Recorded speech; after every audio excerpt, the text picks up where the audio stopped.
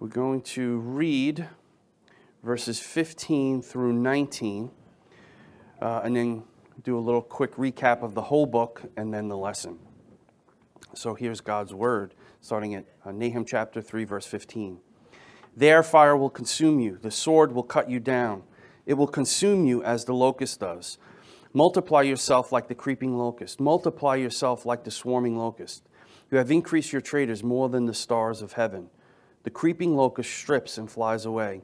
Your guardsmen are like the swarming locust. Your marshals are like hordes of grasshoppers settling in the stone walls on a cold day. The sun rises and they flee, and the place where they are is not known. Your shepherds are sleeping, O Assyria. Your nobles are lying down. Your people are scattered on the mountains, and there is no one to regather them. There is no relief for your breakdown. Your wound is incurable. All who hear about you will clap their hands over you, for on whom has not your evil passed continually? Again, these are sobering words from the prophet Nahum with regards to who God is. So let's just do a quick recap of chapters 1, 2, and 3. It's going to be quick. Nahum 1 starts right out of the gate. A jealous and avenging God is the Lord. The Lord is avenging and wrathful. That's something that you don't hear too often preached or taught on in modern evangelical circles. But this is who he says he is. The Lord takes vengeance on his adversaries, and he reserves wrath for his enemies. The Lord is slow to anger and great in power, and the Lord will by no means leave the guilty unpunished. In whirlwind and storm is his way, and clouds are the dust beneath his feet. Who can stand before his indignation, and who can endure the burning heat of his anger? His wrath is poured out like fire. But God loves you and has a wonderful plan for your life. Those two things just don't coincide when you hear them. People have watered down who God is, okay, and tried to air condition hell to make it more easy for people to enter into heaven. And in doing so, they water down the message and they misunderstand who God really is.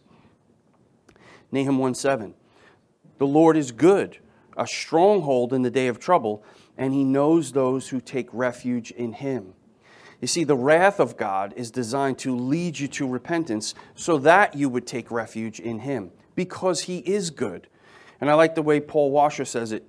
You should be afraid of God because he's good, and you're not. That's the problem. The problem is God's goodness.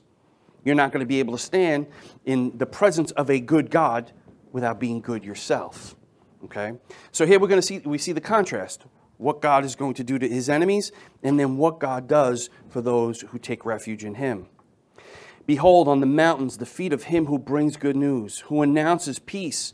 Celebrate your feasts, O Judah, pay your vows, for never again will the wicked one pass through you. He is cut off completely. What does the word Nahum mean, the name Nahum? Comfort, right? This is designed to give comfort to the people of Israel in Jerusalem. They know that Assyria is there and is about to take over, but Babylon's going to come in and they're going to conquer the Assyrians. He wants them to know, continue being faithful to me, to the ones who were. Many were not. And we have to remember that today and what's going on in our country and around the world. We have to remain faithful to God. We have to continue to pay our vows, so to speak, to continue to worship and rejoice in him and find our refuge in him and not the things of the world. Nahum 2. The one who scatters has come up against you. Man the fortress, watch the road, strengthen your back, summon all your strength, for the Lord will restore the splendor of Jacob like the splendor of Israel, even though devastators have devastated them and destroyed their vine branches.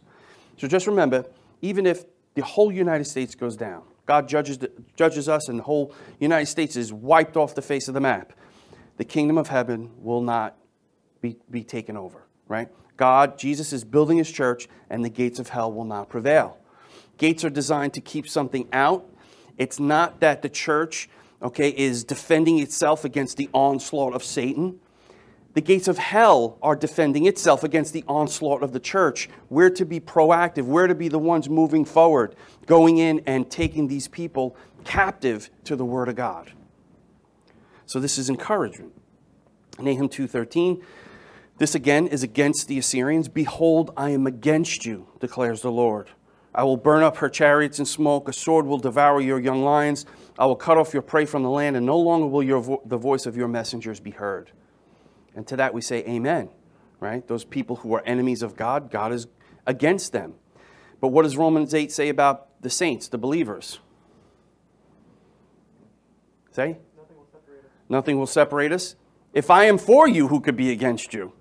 Right? Once you repent and you trust in the Lord for your salvation and you come under the lordship of Christ, who can make a charge against you?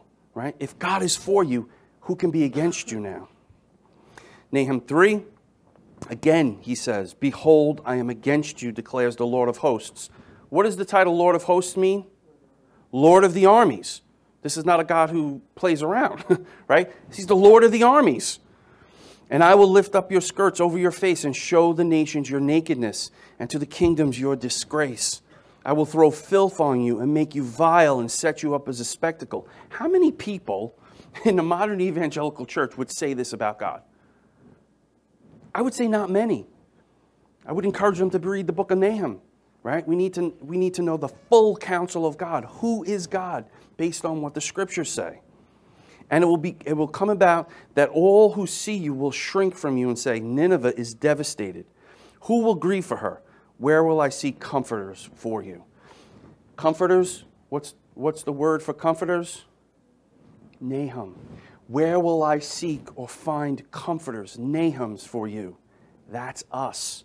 We are the ones who have been reconciled to the one true living God and been given the ministry of reconciliation so that we can now go out and proclaim the gospel and see lives changed, to see God gather his elect to himself so that his kingdom would manifest itself here on earth. So we are those comforters. We are the hands and feet, the body of Christ who comes and brings the message of peace to the world.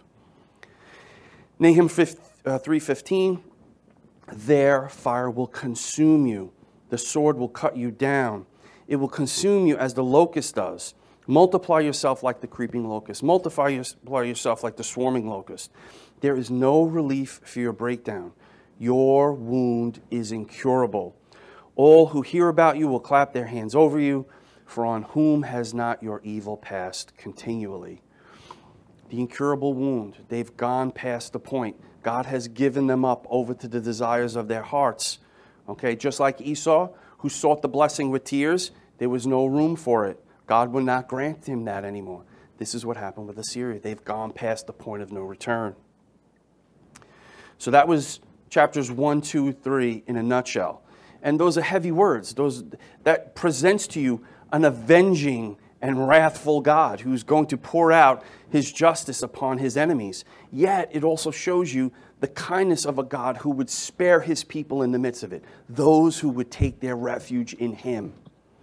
Okay? So this is a slide from last week. What's one fact about the book of Nahum and Jonah that no other books in the Bible share? Now, except for Callista, because she's the only one who got it right. All right? No, it was Callista. No, it was Callista. Who wants to take a shot at what the one fact about both of those books are? Oh, only Callista. Yes, Erin. Yes, two people.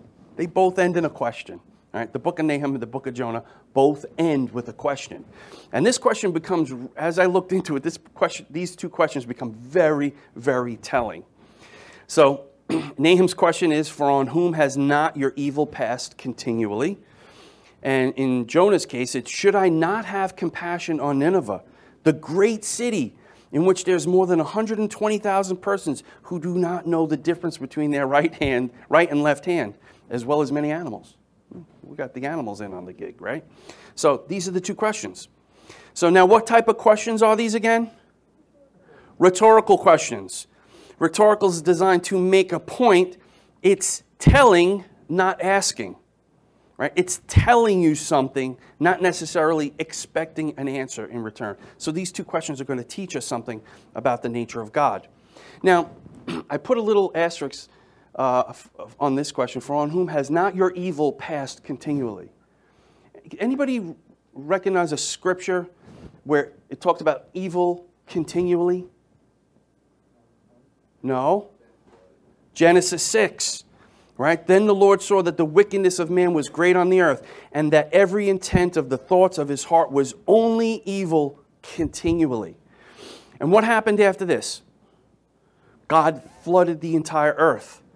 Then we have the Tower of Babel. And it's in the Tower of Babel that the people were supposed to be dispersed and scattered and make a name for God. Then they gathered together to make a name for themselves.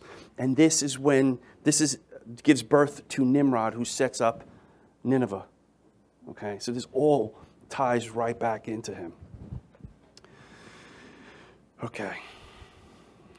For on whom has not your evil passed continually? That's the question I want to talk about for the next couple of minutes. So, what is this question telling us? Who is it addressing? Let me ask you that. Yes? Sarah, yeah. It's talking to the Assyrians. Right. And are the Assyrians believers or unbelievers? Unbelievers. So this question is pertinent to the unbeliever, specific to Assyria and Nineveh. Again, those two words I use synonymously. Nineveh is the capital of Assyria, so it's one and the same. So this particular question is addressing the unbeliever. So what is the answer to the question? For on whom has not your evil passed continually?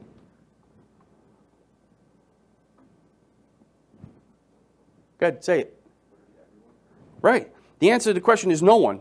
Everyone has had Assyria's evil wrath poured out to them. They were wicked to all of the nations around them. So this is designed to the relegated to the unbeliever, right? Assyria. And the answer to the question is no one. Their evil has been poured out continually on all the nations that surrounded them, right? And it wasn't just one person. It was everyone. Every nation that surrounded them, they looked to conquer. They wanted to be the pinnacle. They wanted to rule the world, so to speak. And this is the plight of mankind. You look at Psalm 2. Why do the nations rage? Why do the kings plot in vain? All of the world, all of the unbelievers want to overthrow God's kingdom here on earth. Okay? So now, was this like a one-off situation? Look at the question. Was this some of the time that Assyria did it? Continually, right? It's on and on and on and on. It's not just one instance. This is who they were. They wanted to conquer all of the nations around them. This was how they operated. And it wasn't a mistake or a slip. It was evil. What they were doing was evil. It wasn't that they accidentally conquered the nation that was next door to them. It wasn't that they accidentally flayed their enemies or accidentally crucified them. This was intentional.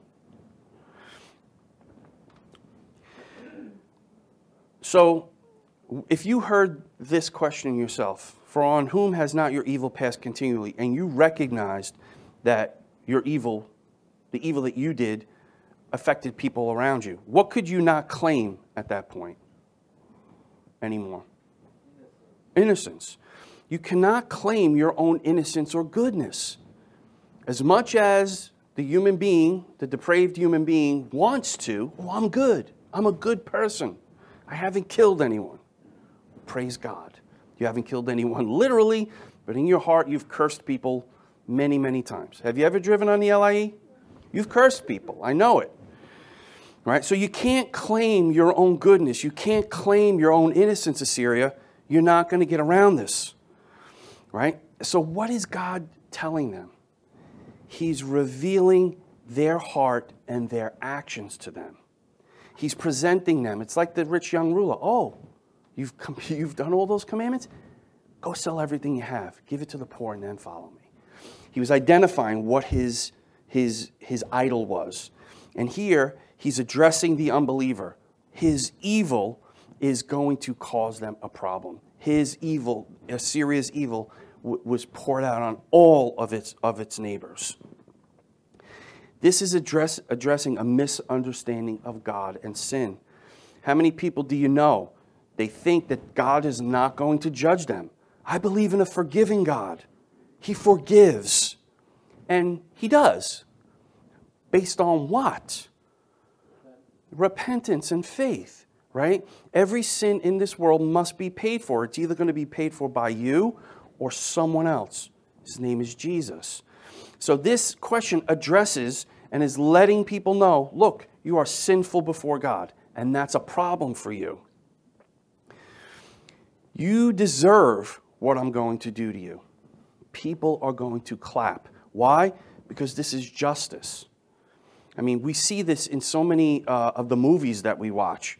We see when, you know, the perpetrator comes and he's killing all these people, and all of a sudden, you know, the hero of the story comes in, he's going to give him his, right? And you see that revenge or vengeance is taken out on the guy who was the bad guy, right? There's an internal desire for justice and to see our enemies conquered, right? And we clap. We clap in the movie theater when these things happen, right? So people are going to recognize, Israel is going to recognize that Nineveh is finally getting what it deserved.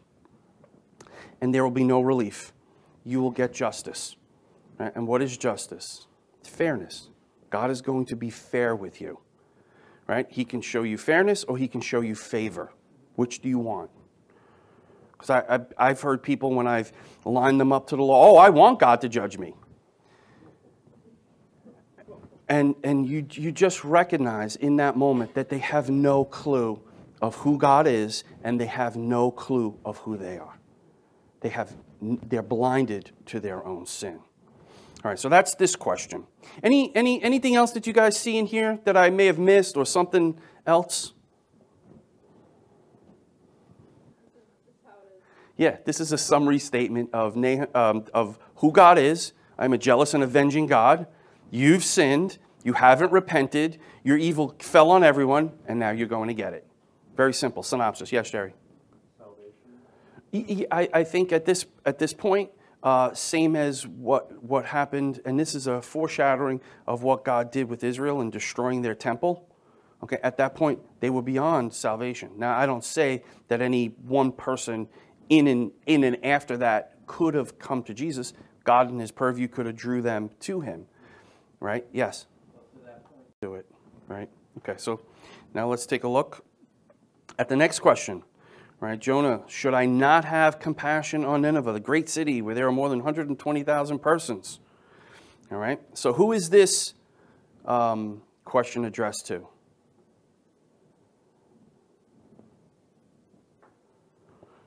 Yes, Sarah. Jonah, right? This is Jonah at the end is having a conversation with God, right? And he's mad, right? That he's under the tree and the sun scorched the tree and burnt it down, and he's got no shade, and he's mad. And he doesn't want Nineveh to hear the gospel, although they've heard it already. He doesn't want God to have compassion on them. So God says, should I not show compassion? Should I not have compassion on Nineveh? So this is addressing Jonah and his misunderstanding of God's sin and mercy. Right? Jonah's like, they don't deserve your compassion. What did he forget? No one deserves his compassion. Right? And he tells Jonah, this is kind of like him saying, you should know better. The great city where there are more than 120,000 persons who do not know the difference between their right hand and their left hand. Right? They don't know me the way you know me. What did the Israelites get? They got the law, the patriarchs, the prophets, the temple worship. They had all that to instruct them so that they would be a light to the Gentiles and instruct the Gentiles. They saw it as, ooh, we're God's favorite. We're not sharing him with anybody. Why do that? He might actually like them, which is why Jonah didn't go into Nineveh, because he knew Nineveh could repent, and God would use Nineveh to come in and shame Israel. So they don't know God the way Jonah did. Jonah's probably saying to himself, God should only show favor to good people. Right? How many times has that crossed your mind? How many people do you think would think like that? God should only show his favor to good people. You know, like me. He should only show, his favor, his love. Santa Claus, Barney, right? Like me. Or, some people are too bad for God to favor. Have you seen what this guy did? Not like me. Right? So what happens? I become the standard by which we judge who's good and who's bad. Right? You're driving on the LIE, the guy in front of you is going slow. Look at this jerk. Then you got the guy coming up behind you. Look at this maniac. If you're going slower than me, you're a jerk. If you're going faster than me, you're a maniac. I'm the standard. See? Don't drive around me like that. Well, God should treat people fairly. That's unfair that he likes, that he'll save someone bad. Except for me. It's okay that, I have a relationship with God. How many times have I heard this? Oh, I have a relationship with God. Oh, so that excuses you doing the things that I know you do? Well, because I have a relationship with him? Well, if you had a relationship with him, you would love him and look to please him, not sin against him. Right? What this question is addressing is God is merciful to whomever he pleases. And guess what? We should rejoice over that. Even when the Ninevites were saved, wicked people, we should still rejoice that God is merciful and loving and saving these people, steadfast in his love for his people. We should not be upset when someone we don't like or we see maybe in the news is somebody that really rails against everything we stand for. If God was to save a person like that, your inclination should be to rejoice that God saved that soul for all eternity. Why? Because that just as easily could have been me. Right? Nineveh is a great city. God kept calling it the great city over and over and over. And every time he said great city, it grated on Jonah's nerves. That great city, I hate these people. But why? Why is it a great city? It's filled with image bearers of God. Right? These are people who were created in the image of God, who are supposed to properly represent him to the people around them. Every image bearer of God is of infinite worth and value, and we should be upset when somebody passes into eternity that didn't know the Lord, regardless of our relationship with them. Right? The people who we look at in Hollywood and all these other places that we're like, oh my goodness, I can't believe this person has this view. And you start building up this righteous anger towards them. When that person dies, that's a tragedy. They don't know the Lord. So what's happening in the midst of this question? God is revealing himself. He's revealing his nature. He's revealing his action and his ability to save whomever he wants. He can save whoever he wants to save. Mercy and justice are God's prerogative and his purview. And we should rejoice when someone is saved. We should do everything in our power to share the gospel and properly represent God to them, to show them that they're going to stand before a holy and righteous God and going to have to give an account of themselves. You remember in Exodus it says, the Lord is slow to anger and abounding in steadfast love, forgiving iniquity and transgression. But he will by no means clear the guilty, visiting the iniquity of the fathers on the children to the third and fourth generation. Then the prayer is, please pardon the iniquity of this people, according to the greatness of your steadfast love, just as you have forgiven this people from Egypt until now. That was in Numbers, actually. So that should be our prayer. In the midst of unbelievers, whether it be at work, whether it be at home, wherever it is, our prayer should be that God would have mercy on these people. And we need to be agents of mercy, not agents of wrath. God's angels take care of that, not you. Okay? Humanity is in no condition to judge or question God. God does what he wants. What can God do? Whatever he pleases, in the heavens and on earth and beneath the earth. So, aside from this, is there any other observations that you guys had that I maybe didn't put up here? Comments? Questions? All right, let's move on. Okay, humanity, the depraved heart. I started thinking about what the depraved heart thinks and does.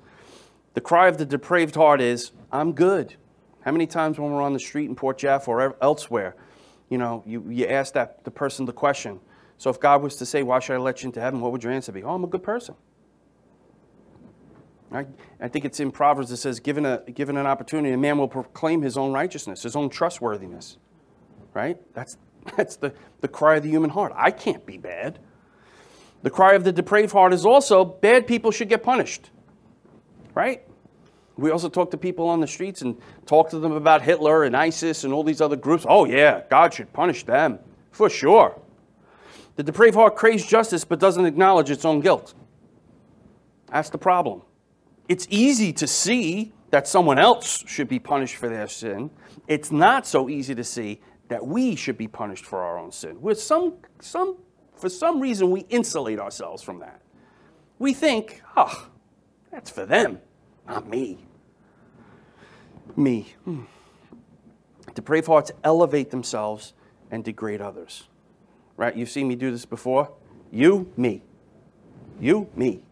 You're always trying to do something to push someone else down, and really you don't have to be good enough yourself, right? Let's say you're wicked. If you could just make the other person look more wicked, that elevates you. Well, I'm not as wicked as him. I'm up a step. The problem is, Jesus is infinitely good, and you're infinitely wicked. Right? You're not going to be measured against another guy, another woman. You're going to be measured against the King of Kings and the Lord of Lords, who's sinless, spotless, Son of God, Son of Man. Right? Depraved hearts quickly recognize sin in others, but not in themselves. Like Brother John says, I hate it when you commit my sins. Right? When you see somebody else commit the sins that you usually you don't like it. But then you look at yourself and you're like, oh my goodness, I do the same thing. Hopefully you say that. Right? Depraved hearts gloat over people's failure while excusing their own sin. Like I'm thinking a lot of people came down hard on Matt Chandler. And Matt Chandler is a pastor in Texas, and based on the office he's in, he needs to be above reproach. He had a mishap and is being dealt with because of it.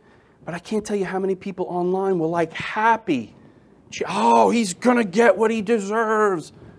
Like, is this how you're going to treat a brother in Christ who's done incredible things for the kingdom of God, who is in the crosshairs of the enemy? Like, the enemy would love to pick this guy off. Our job is to pray for him, to help restore him. I mean, we don't know the details of the whole situation, but we need to be in prayer for guys like that. We need to be in prayer for each other, recognizing that the devil prowls around like a lion, right? Waiting to devour somebody. Our goal, our intention should be to see our brothers and sisters restored, not condemned. Depraved hearts thinks they deserve heaven for their good behavior. Well, look at all the good things I've done. I'm a good dad. I'm a good husband. I often tell people, you're supposed to be a good dad. You're supposed to be a good husband. That's like stopping at every stop sign. Hey, I stopped at every stop sign.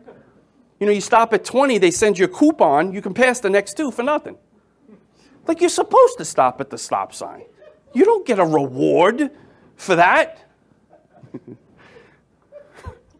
Depraved hearts think others deserve punishment, hell, for their behavior. Right? So quick, we look at somebody in judgment and say, oh, that guy's going to hell. How dare we say something like that, not recognizing our own weak condition. Now, may they go to hell? Yes, they might. And it's our job to warn people that outside of Christ, you're going to have an issue. But it's not our job to condemn them to hell. Only God, only the judge does that. We do not judge that. God judges that. Our job is to come alongside them like a physician and present them the cure. Depraved hearts think heaven's a place for people who've done good.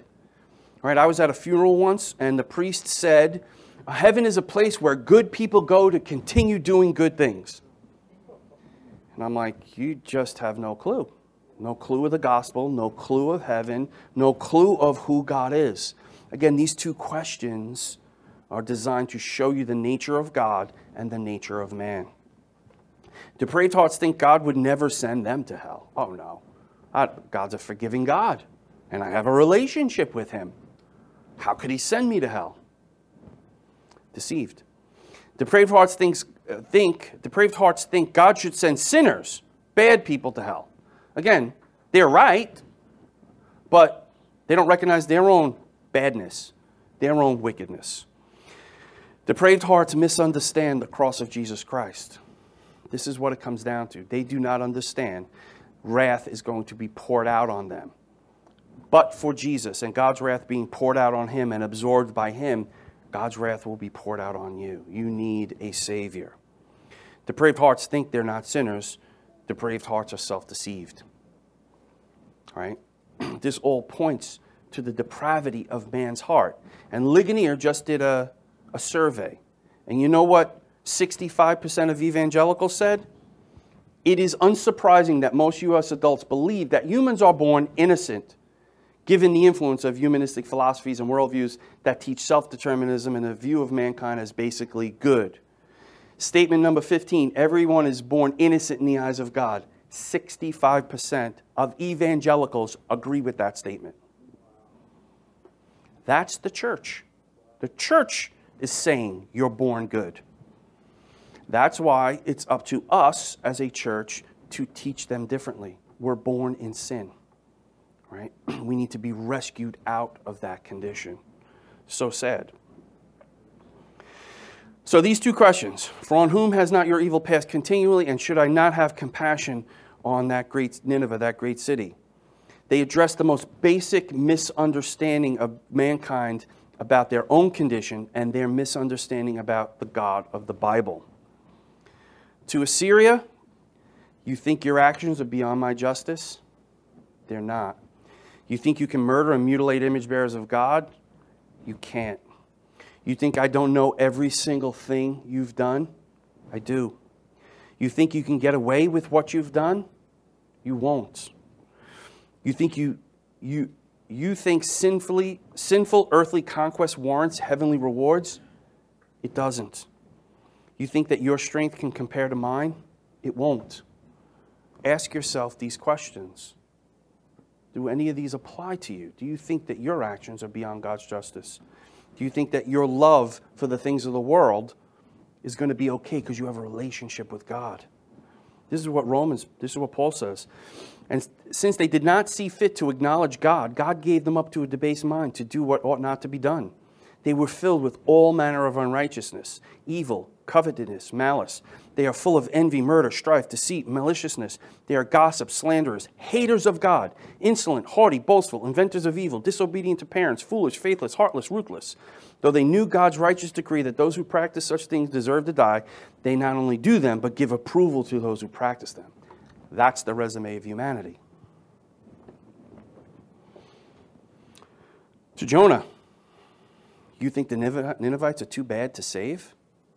Or why? Oh, you're so much better than them? You think that you're better than someone else? You think that your behavior warrants my blessing? Oh, you've done so good that I should reward you with heaven? You think your behavior doesn't warrant my justice?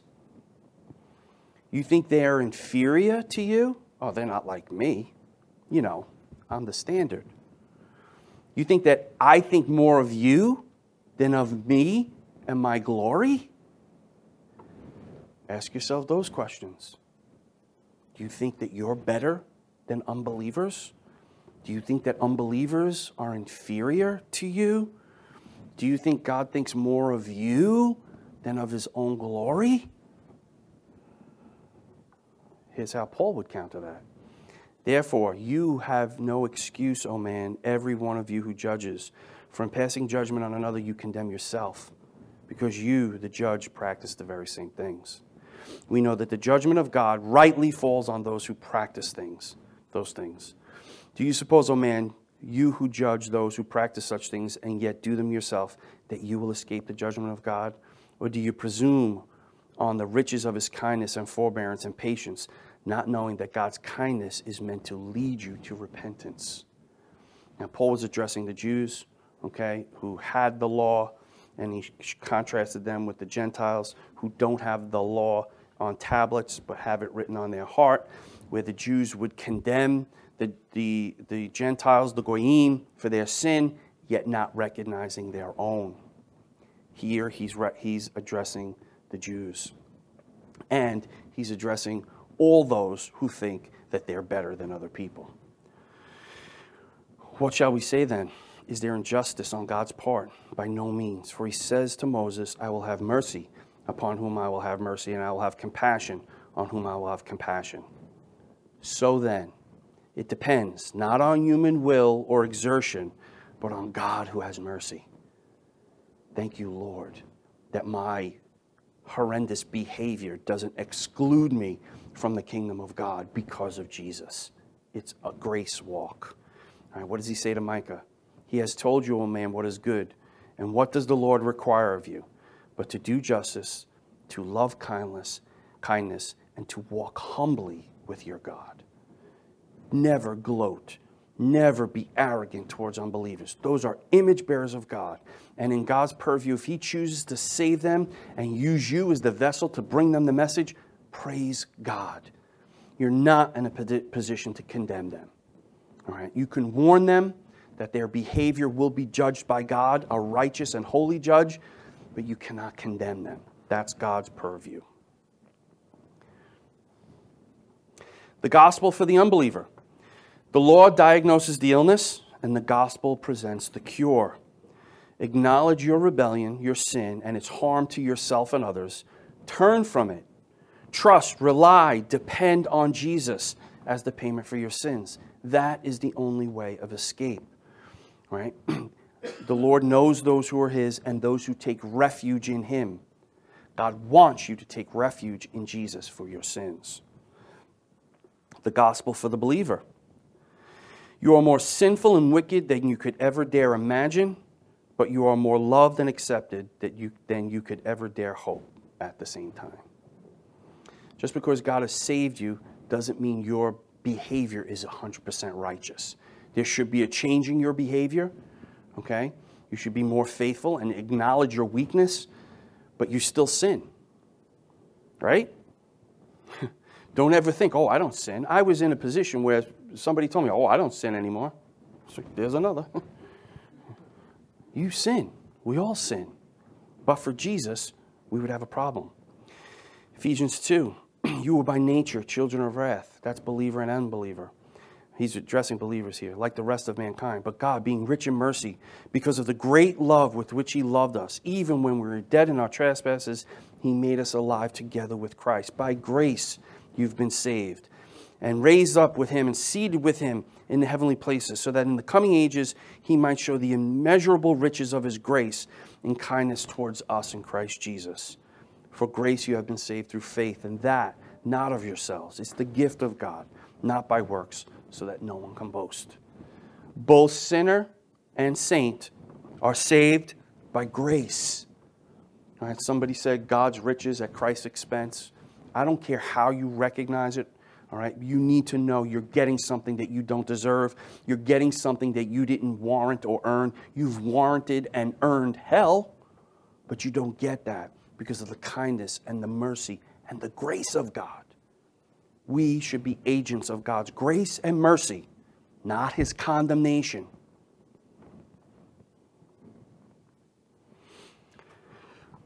Nahum. What does Nahum mean? Comfort. Jonah. What does Jonah's name mean? Anybody remember this one? This is a long time ago. Yes. I'm gonna say yes, because you got the first one right. It means dove, right? And that's, what is the dove in the New Testament likened to? Right? Analogous with the Holy Spirit. And what is the Holy Spirit? He's a comforter. He comes to bring peace. John 14, Jesus says, I'm going to go and prepare a place, and I'm going to give you the helper or the comforter.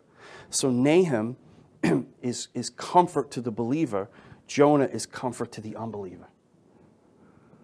Jonah disobeys. This is the similarities between Jonah and Nahum at this point. Jonah disobeys God, but Nahum obeys God. Jonah goes to Nineveh. Nahum addresses Nineveh. The book of Jonah is focused on the messenger, Jonah. The book of Nahum is focused on the message. Jonah offers peace to Nineveh. Nahum condemns Nineveh. This is God's word to the Assyrians. Jonah was delivered through water. Nineveh was destroyed by water. Thought that was really interesting. Right? The water's what Jonah gets thrown into and swallowed by the fish and delivered. Nineveh was destroyed by the water in the city, coming through the city gates. And we went through that. Sailors cast lots to see who sinned on the boat. In Babylon, the Babylonians cast lots for Nineveh's honored men. Thought that was interesting too. Jonah repented and relented. Nineveh didn't repent or relent. They repented when Jonah preached to them, but after that wore off, they didn't. The king repents and is healed. The king refuses to repent. His wound is incurable. Right, so when Jonah went in, at first, the king repented. This king, I forget which one it was, it could have been Sennacherib, he refuses to repent. His wound is incurable. God's grace and compassion to Nineveh, God's justice and judgment to God's grace and compassion to Nineveh versus God's justice and judgment to Nineveh. Jonah's wrath was refused. At the end, he wanted God to pour wrath out on them. Jonah's wrath was revisited after the period of repentance has expired. Right? They went back to their old sinful ways, flaying people, destroying the nations around them. Jonah is angry for the wrong reasons. Nahum is happy for the right ones. And that's what we got to get in our heads. We have to guard our hearts again from getting angry with sinners and thinking that we're better than them. All right, and then we have to be happy when God judges somebody righteously. We have to get that right. God comforts his people in both of those circumstances. So whether it's in the time of Assyria or in the time of the Babylonian exile, God has a remnant. He's dealing with a group of people, and he saves his people and protects them in the midst of it. Nahum's question proclaims justice. For upon whom has not your cruelty been inflicted continually? It explains why God's vengeance at last must fall on the unrepentant city. Jonah's question proclaims mercy. Should I not have compassion on Nineveh? And it explains the long suffering of God, which means salvation even for those who have done great wickedness. God brought down Nineveh to show his righteous wrath against evil. He did so to show that the most awesome, cruel regime imaginable was no match for an omnipotent God. To show categorically that evil in any form would be dealt with by a holy and righteous God. This is a God who does not wink at evil. He's going to remove it from his presence. Why did he assume our punishment and in Christ die for us? He wanted us to recognize our own evil. He wanted us to realize how we break God's laws and abuse his holiness. Yet he wanted us to go free. So when you look at the cross, you see the wrath of God. And that should horrify you because Jesus took that on our behalf. It should also give us great joy that he would stand in our place and do that. God's undeserved mercy has been seen in saving his people and his awesome vengeance in punishing his enemies. In this, we are given a foreshadowing of what it will be like on the great day of Christ's second coming. When he appears, may we, by his grace and mercy, find ourselves warmed by his love and not the recipients of the fire of his wrath. J. Sidlow Baxter gives the following warning to his readers. Let the peoples of today take a long, steady, thoughtful look at old-time Nineveh. She is one of God's special object lessons to all rulers and nations. It is the same God who super-rules the world today. He is not less severe than he was in the Old Testament, and he is not more compassionate.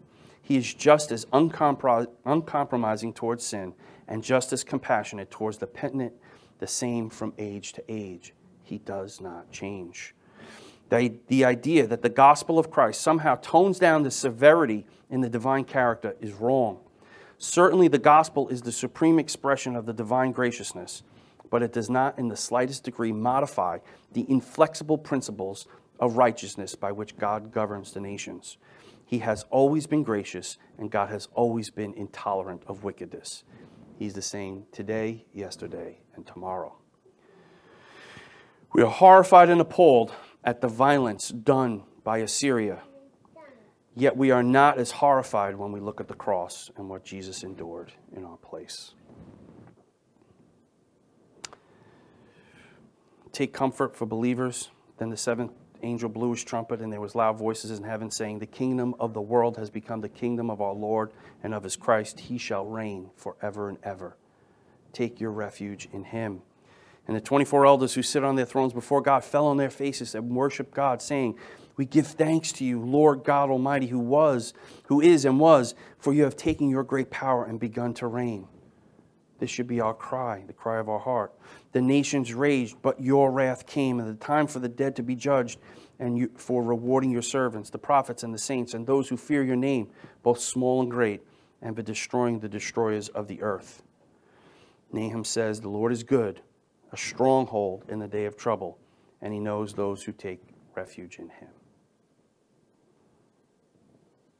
Any final questions? So I hope that the series through Nahum helped you to understand that God is a God of comfort, but he's also a jealous and avenging God. He's a God who does not change. He's a God who does not look lightly on sin, and we have to recognize that. But don't misunderstand who God is and think that because you're saved or because you received God's mercy, that you're better than someone else. We need to remember that we're not. Let's close in prayer. Father in heaven, we do thank you for these words, Lord, that give comfort to the believer and should shake up the unbeliever, Lord God. We pray for anybody here who doesn't know you today, Lord, that your Spirit would convict their hearts, that they would seek their refuge in you, that they would repent of their sins and trust in the Christ who you sent to save sinners. Father, we also lift up our worship service to come. We pray that what we say and do would be pleasing in your sight, and we would give you the worship that you're due. For you are a holy God, and how can sinners be made right in your presence but by the sacrifice of your one and only Son? Lord, thank you for that. It's in Jesus' name we pray. Amen.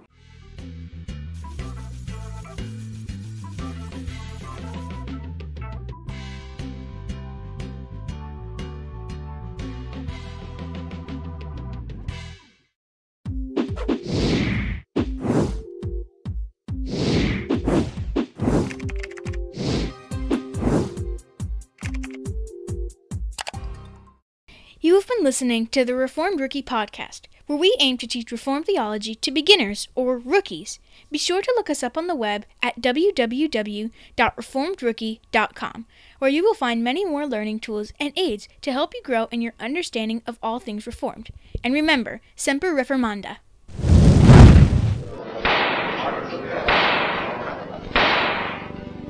Dr. Luther, are you prepared to retract these writings?